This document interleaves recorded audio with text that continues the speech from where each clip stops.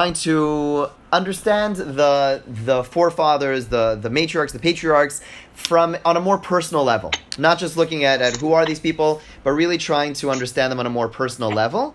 And along the way, sometimes there's a lot of psychoanalysis that takes place in regards to our forefathers. Again, patriarchs, matriarchs, trying to read these stories and understand them a little bit deeper, perhaps more than what they're saying, what's going on in the subconscious, and things of that nature. I'm not personally opposed to that approach, although there are some who are, but I certainly approach this approach with a decent amount of caution, and like always, really trying to look at the text itself, right? That's where everything has to begin. You can't, unfortunately, and it's very easy for us to come into a text with our own preconceived notions, our starting point, without even looking at any commentators, is what does the text say?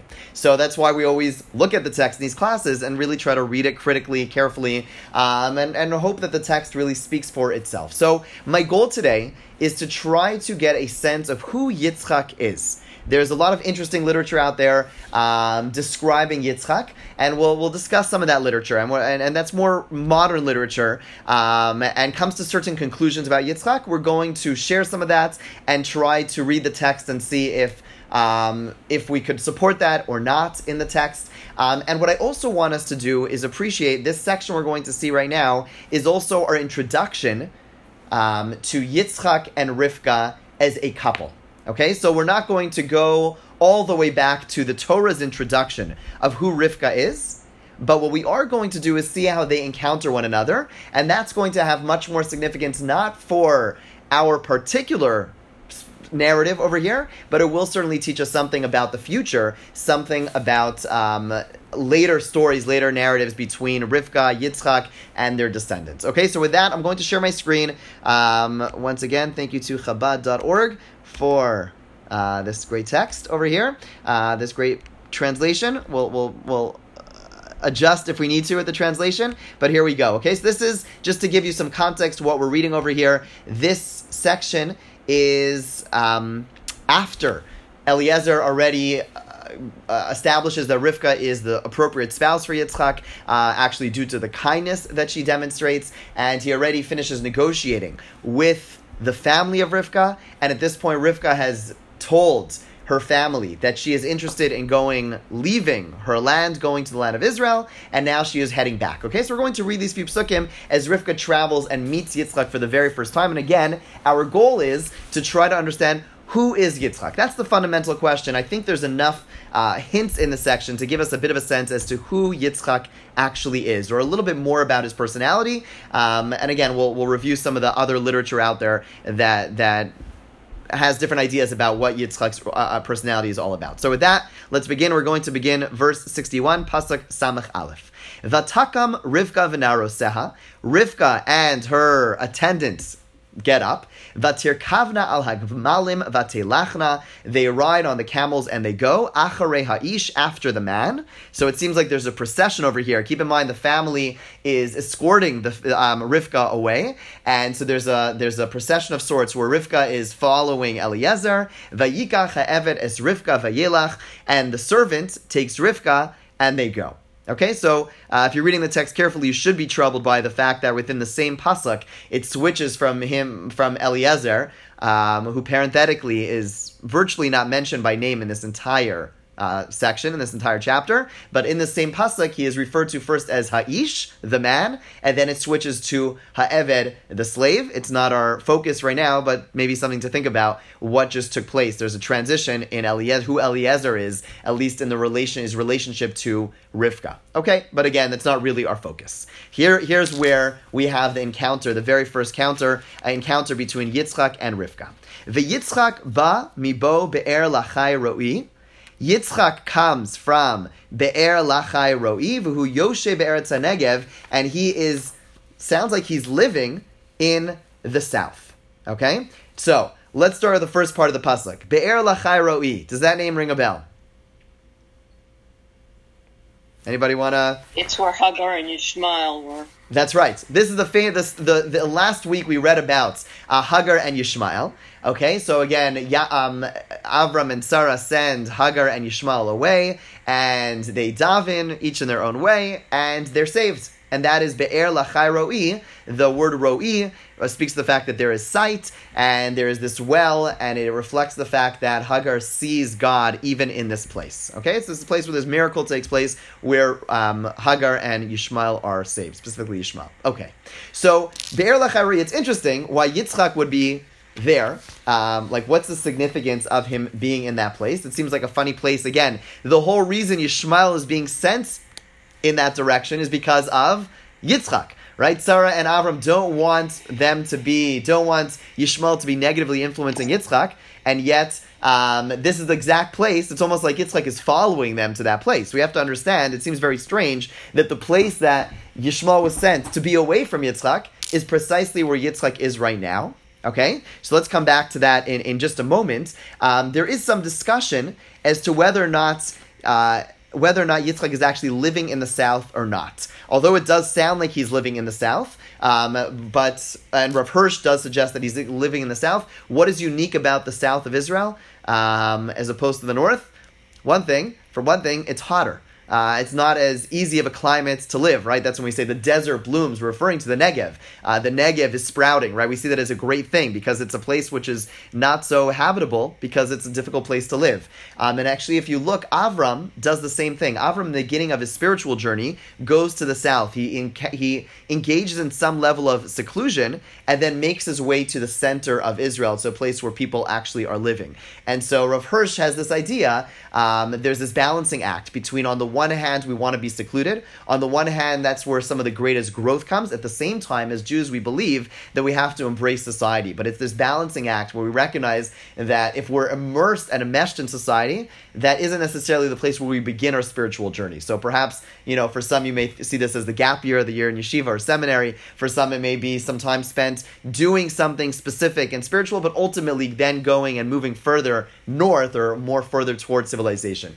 That's where Rav Hirsch says the Ramban understands that he actually does not live there, even though the pasuk seems to indicate, but that he would travel there quite often. Why does he travel there quite often? Says the Ramban, precisely because the fact that the angel appeared to Hagar in that place. It was a place of a great miracle. It was a place which demonstrated that no matter how bad the situation is, you should not despair.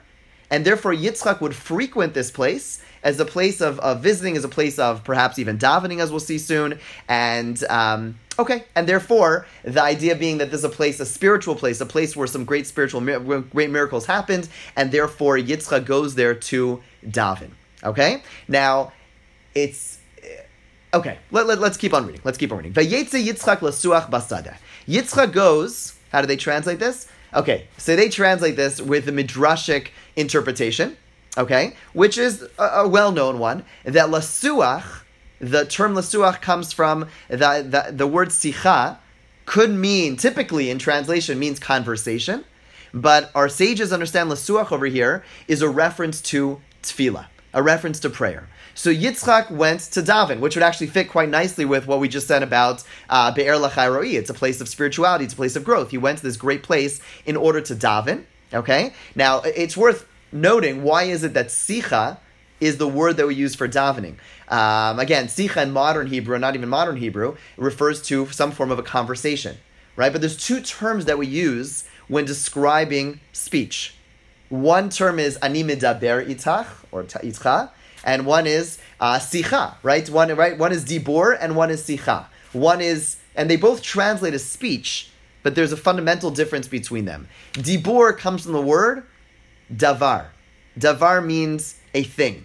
Okay? Sicha is conversation, but it's not revolving or limited to a certain thing. And think about the conversations you have with different people in your life. And oftentimes, this sometimes falls into gender. This is sometimes more typical to male or female, as we'll see in a moment. Not always. But that is that sometimes men are much more focused, and we're speaking stereotypically perhaps, but focused on the davar, on the thing. What is it that you want, right? The purpose of a conversation is to convey diburim, dvarim, concepts, okay, ideas. Okay, forget the gender thing. That's gonna distract us. The point is that we have conversations at times, and the goal is I want to convey certain points to you.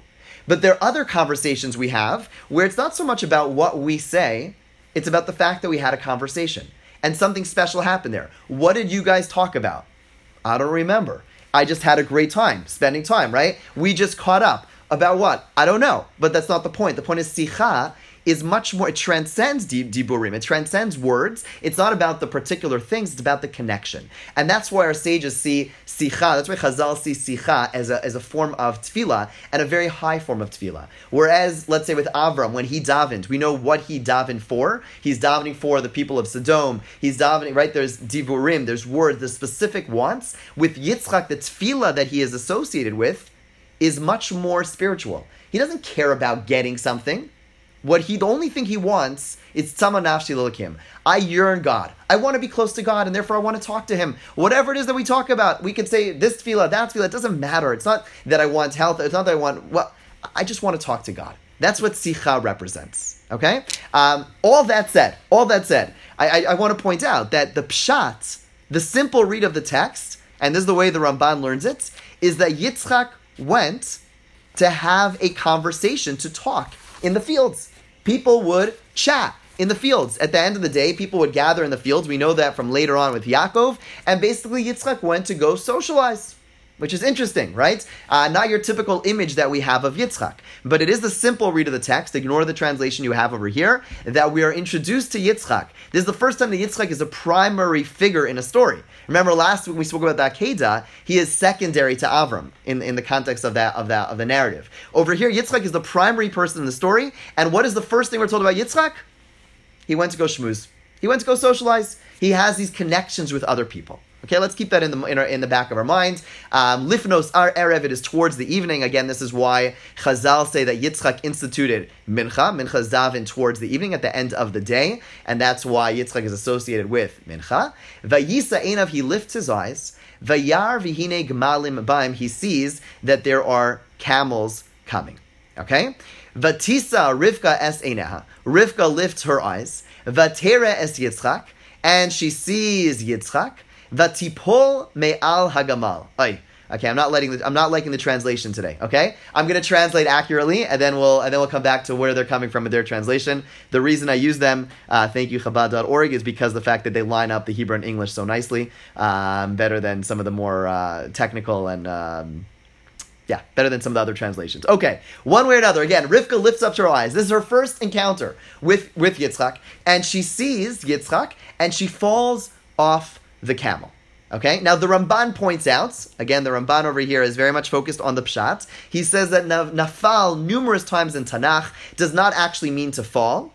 It could mean move to the side. Okay? Which would follow, actually, the translation over here. She let herself down. It could mean that she goes to the side. Now again, does she know who she's seeing over here? Does she know who it is that she sees? Doesn't seem like it, right? And actually in the next pasuk, she is going to ask, right? Let's just read 65, Samachay in a second, right now, and we'll come back to this. Vatomer el Eved, then she turns to Eliezer, Mi ha'isha lazeh, ha'holech besadel krasenu, who is this man? Vayomer Eved hu Adoni, it's my master. Okay, we'll come back to that pasuk in a moment, right? But the point is she doesn't know who this person is, okay? So why is she going to the side?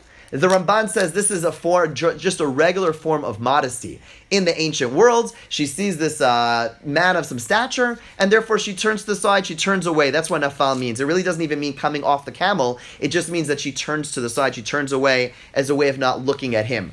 Okay, that was a form of modesty where she would not look at him. Okay.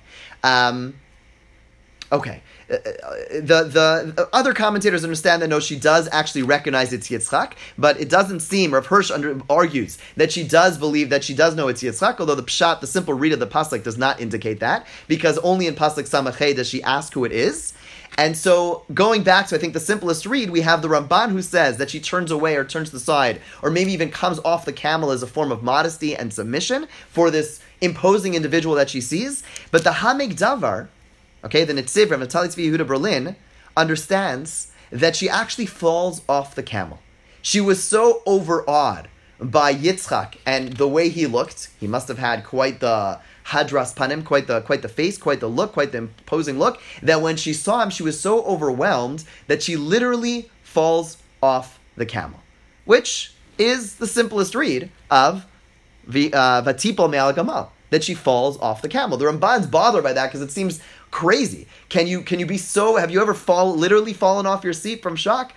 I don't know. Maybe you have, but I don't know. You don't actually. It's an expression. It doesn't typically happen. For her to fall off a camel would seem to be a wild thing to take place, and therefore the Ramban and others try to reject this read. But the Netziv points out, okay, that she is immediately overwhelmed by his personality, and we're going to come back to that point as well. Let's, they talk about first impressions, right? First impressions are very meaningful. So over here, the first impression that we have between Rivka and Yitzchak. How would you categorize it?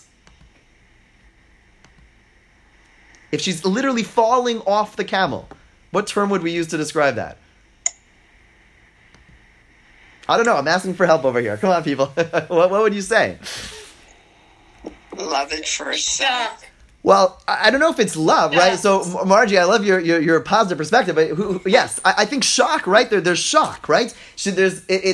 You could say, yes, she's love-struck, and that's okay. I hear what you're saying. Intimidated, maybe? She was overwhelmed. Overwhelmed, shocked, intimidated, good, right? So that's her first impression. Now, I don't know the psychology of if it's true that first impressions make a lasting impression. They say it does. I don't know. I never researched it. But the first impression, in general, in the Torah, we do have an idea that the first typically is meant to give us some inkling when we're introduced to a character, just like in any book you read, any good literature, our introduction to a character or our introduction to a certain dynamic in some ways is meant to shed light and give us a perspective of that dynamic or relationship or individual throughout the rest of the reading. So again, if that's the case, Yitzchak and Rivka, their first encounter, the simplest read is one of shock. She is overwhelmed or intimidation, even better. She is intimidated by this imposing individual. She doesn't, it seems, even know who he is, but she is overwhelmed by his personality.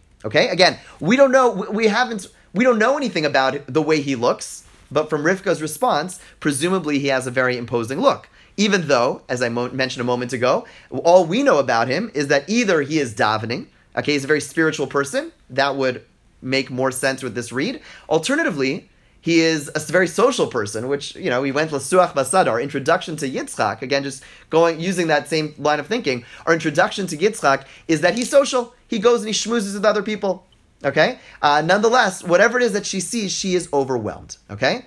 Let's keep on reading, okay?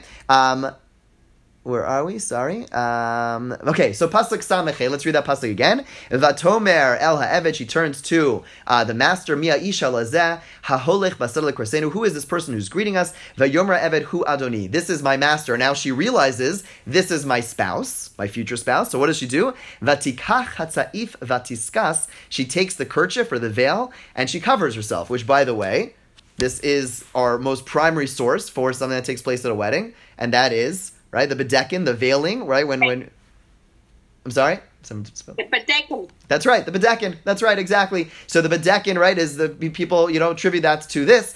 There's more reasons, but this we see over here that she's covering her face as she's going to meet her spouse for the very first time. Okay. The Hamikdavar, and again, this is not my focus, but I think it's worth mentioning because it's such a wild idea. The Netziv, again, the Hamikdavar, he has a sefer called the Hamikdavar, out of Salzburg to Berlin. He suggests this idea of the first impression being the lasting impression. And he points out that Yitzchak, as the Ramban argues, doesn't actually live in this area. He's just traveling here. And says the Netziv, it's all, quote-unquote, coincidental, completely coincidental, that Rivka and Yitzchak are meeting away from Yitzchak's home. In all probability, she should have traveled back with Eliezer, who was on his way back to whom? To Avraham. And that's presumably where Yitzchak lived. And had she gone back with Eliezer, she would have met Avraham first. He is, after all, the elder, the statesman of the family. And she would meet this, Avram's probably a very nice person. All we know about him, he's a man of chesed. And she'd meet this loving, elderly man. And she would probably be taken by his charm. Possibly. It was probably a very charismatic individual. And then eventually she would meet Yitzchak. Yitzchak would be invited in, and she'd meet Yitzchak, and Yitzchak's a little bit more imposing. But God had other plans. God said, no. If she meets Yitzchak that way, she won't be as overwhelmed. She won't be as shocked or intimidated, as you said. And therefore, that's why the Torah has to tell us he's now, oddly enough, he's traveling to this place. He's traveling to the south. He's in Be'er Lachari. It's not where he lives. He lives with Avram, but he happens to be there, and she happens to see him even before Eliezer is able to tell her who it is that they're encountering, and she is overwhelmed, and that feeling of overwhelmingness, that shock, that feeling of being so small in front of this great person defined the entirety of their relationship. Why is that significant? Because later on, next week, we're going to read the story of brachos, of this notion where Yitzchak wants to give brachos to Esav, and Rivka wants to ultimately get the brachos to Yaakov, and God willing, maybe that next week. Yeah, God willing, we'll focus on that next week maybe, so we'll talk about it a little bit more. But suggests the Netziv that the only way the story would pan out the way it did is only because of this dynamic. Because if they had a normal, quote-unquote, relationship, then Rivka would have turned to her husband and said, honey, Esav isn't the good guy. Yaakov is. But we don't see that dialogue. There seems to be this submission, this fear of some sort, that she's unable to correct him, she's unable to redirect him, and that's for a plan. Again, we'll talk about that next week, God willing. But it all comes back to this first encounter. It all comes back to this first encounter where there is this strange dynamic where she is overwhelmed by him, and that is going to play a role in the brachos that we're going to read about next week. Again, that's not my focus, but it's a fascinating idea, and he suggests that their entire relationship is influenced by this episode. Okay? Everyone with me?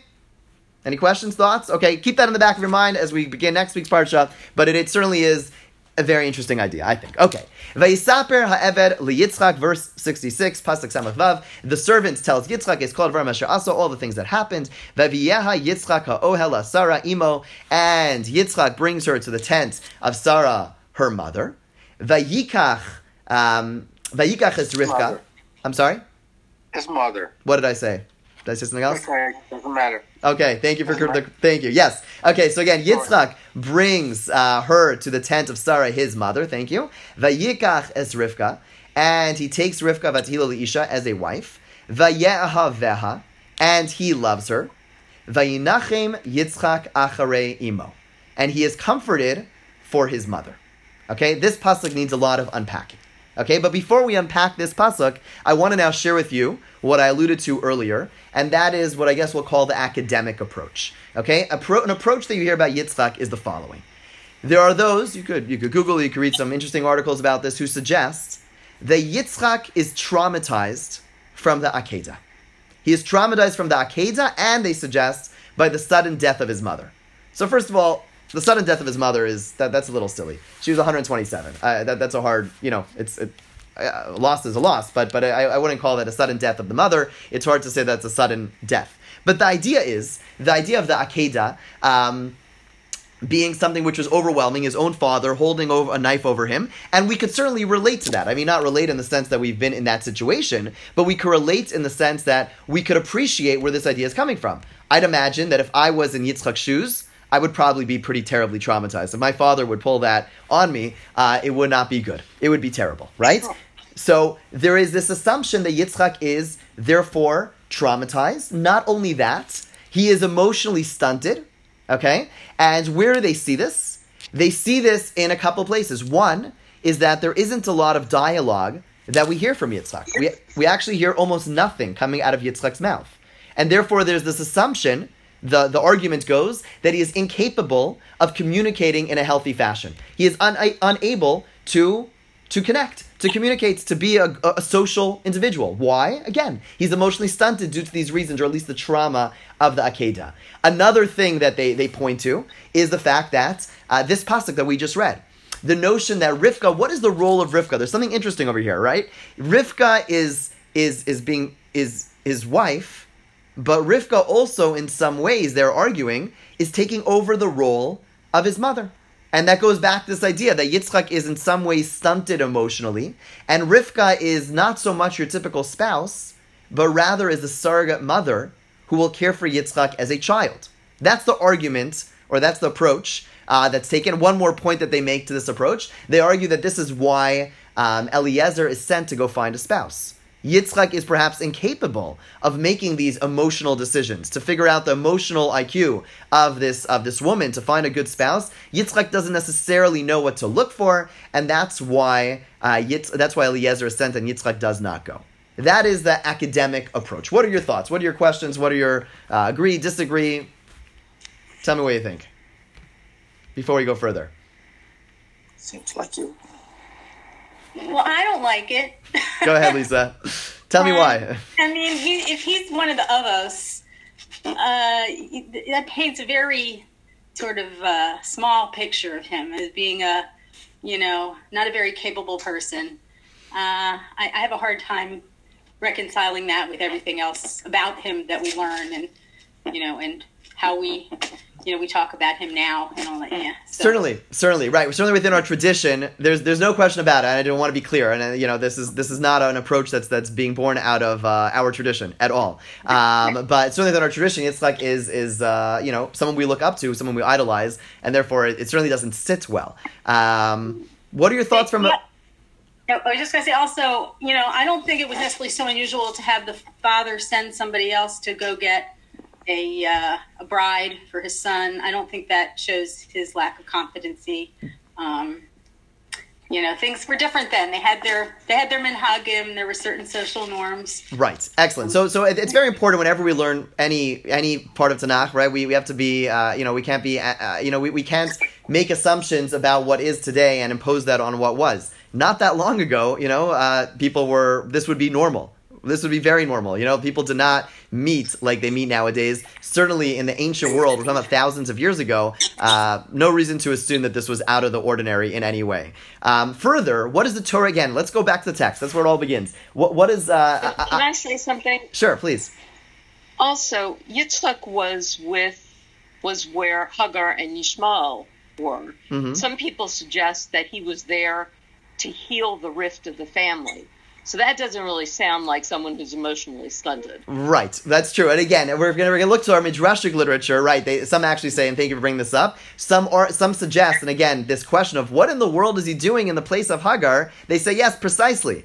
Not like we suggested earlier that he's there to pray, but rather he's there to bring, now that Sarah has passed, Sarah passed away in the beginning of this parsha, now that Sarah has passed, Yitzchak goes out to bring Hagar back to Avram, and we find Avram remarrying, right? And many suggest that the person he remarries, although she goes by another name, is actually Hagar, right? So certainly in that approach, if he is A, emotionally aware of Avram's lacking, B, emotionally savvy enough to go and persuade this woman who's just kicked out of the household. Again, ancient world, different, I get it, but still has the wherewithal to go ahead and do so. That's true. But let's it's good. I agree with all those points. Question? Yes. You're basing this on a strict timeline that everything happened one after the next. Okay. And we had this conversation last week that not necessarily, you're assuming that when Hagar was kicked out, we're assuming that the term nar is used there, whether he was 13 or how old Yishmael was. Mm-hmm. This story happens significantly later after the Akedah.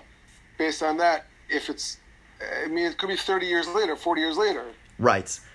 So I think where our sages are coming from, where Chazal is coming from in making this assumption that he's getting Hagar. Shmuel's pointing out, is she still sticking around in this little well over here? It seems pretty odd. But I think they're coming more from a textual perspective than a timeline. They're coming from the fact that why is it highlighting that one random place, this one well? There must be significance. That's why some suggest it's tefillah because of what happened there, but that's why others suggest it's more to do with Hagar. But it's not so much the timeline, I think, as it is the textual hint that something's going on over here. There's some connection. Are we saying that Be'er Lachai Roi is more spiritual than where the Akedah happened for him? And that's a place that his life was on the line, he was saved. Right. What could be more than his estranged half-brother who almost died that was saved? Good question. Good question. I think there's an answer. I'm going to hold off on that. I don't know. I'm not sure if it's a good enough answer, but I think there's an answer. So think about it. But it's a good question, right? Is that really the most spiritual place?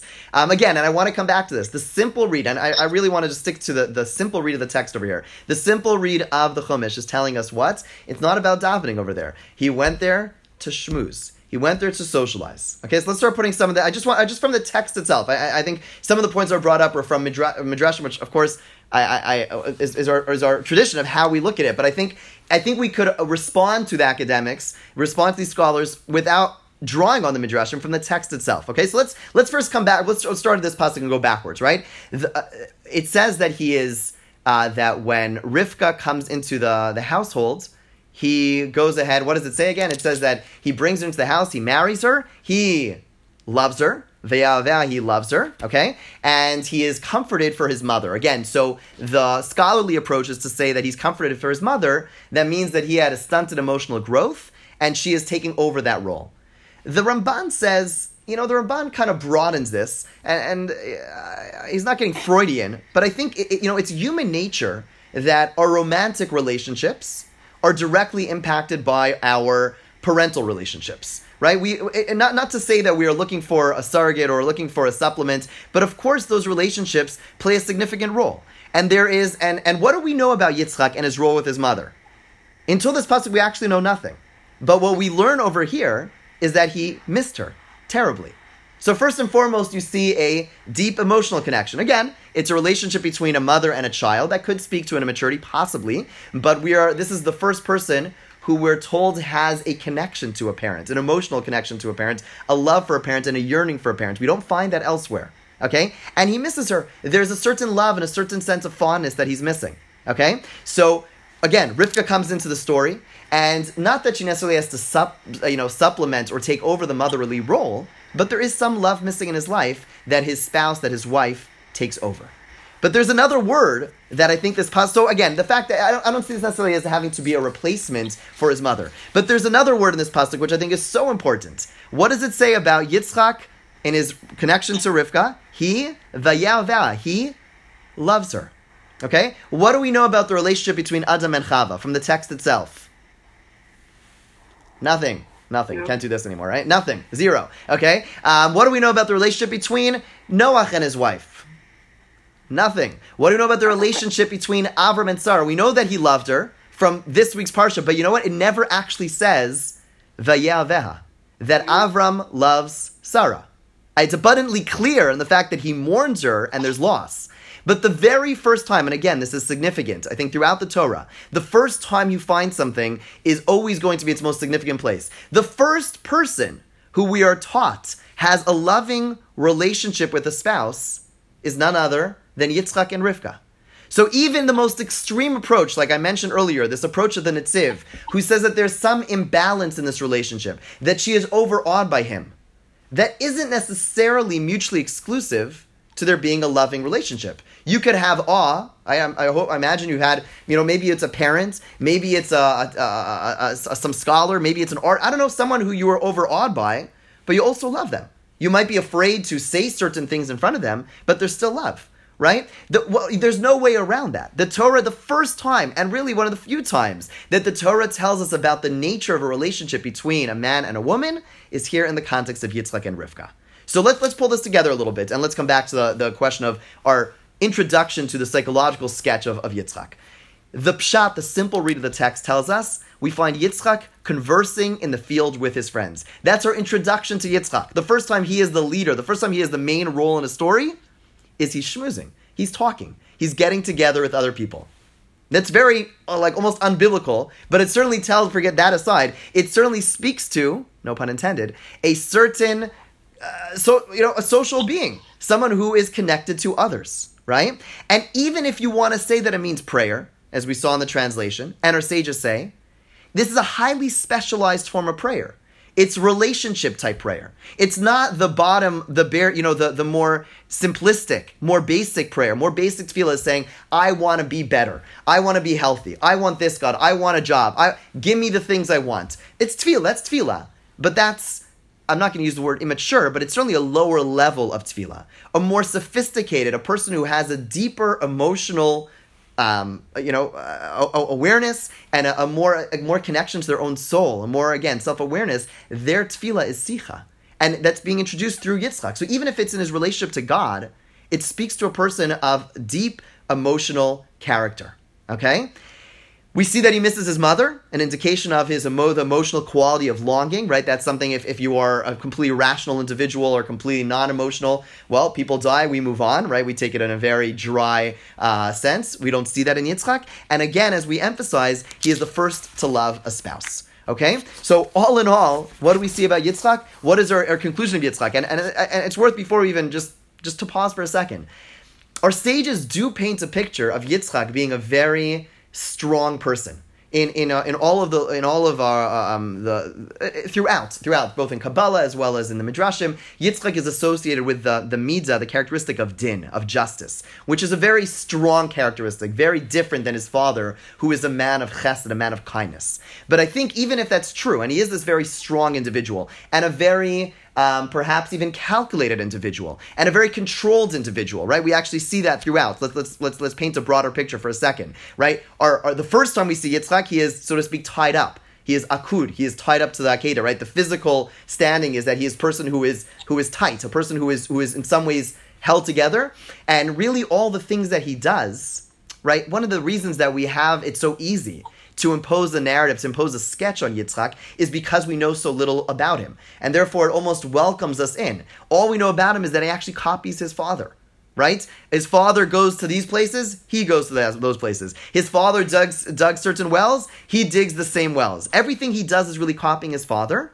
And in that respect, it's almost, it sounds like almost a boring individual, right? And I would argue, and I want to highlight this point because I think it's an important one, that there is actually a greater challenge in being a Yitzchak than being an Avram, because Avram is the revolutionary, he is the ideologue, he is the one who treks the new path, and then the maintenance of that, the ability to hold on to that, that's what's really challenging, right? In our own lives, right? It's very easy to start something new, right? Everything's called an initiative because it's easy to initiate, right? But to actually maintain, right? Did you ever hear of the chesed maintenance? No, the chesed initiative is exciting, right? But the chesed that we've been doing for the past 10 years, boring, right? And that's in our own life, right? We get excited, we do something new, holding on to it's the challenge, right? So Yitzchak, as an aside, is yes, he doesn't do anything novel, but that actually is his greatness. The ability to be consistent. The ability is one of the greatest reflections of greatness, right? The ability to keep on doing the same thing over and over again, that is true greatness. And that's why Yitzchak is one of our avos, because there is the first, the one who's able to come up with the new idea, the new vision, that's Avram. There is Yitzchak, who is able to hold on to that. He doesn't get bored, doesn't get stale.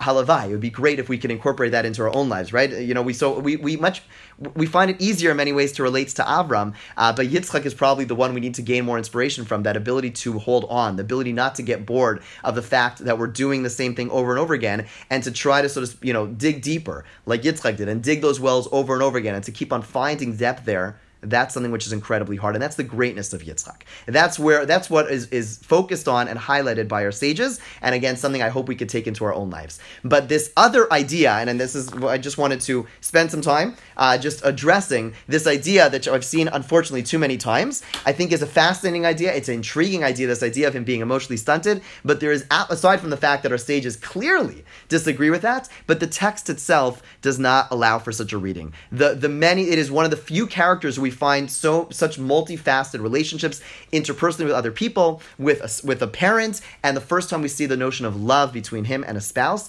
it is, I think, just a very shallow and just a lazy read to read into Yitzchak that there is an emotional limitation. Again, not from our sages, but simply from a basic read of the text. Okay, so again, just to quickly summarize, Yitzchak, our notion, the greatness of Yitzchak is the ability to hold on, to maintain, to not leave go, even when we get bored, even when we lose some of our energy. That is greatness. We all know that. It's just hard to do, and so we need to invoke that energy, that spirit, that inspiration of Yitzchak.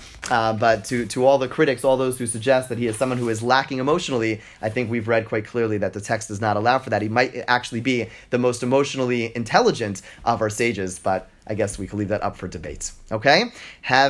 That's all I got. Any questions? Any thoughts? Okay. Well, thank you for joining me. I'm sorry class was a little shorter than usual. Okay. Have a fantastic, fantastic Shabbos. Good to see you all, and take care. Take care. Good Shabbos. Good Shabbos. Thank you, Rabbi.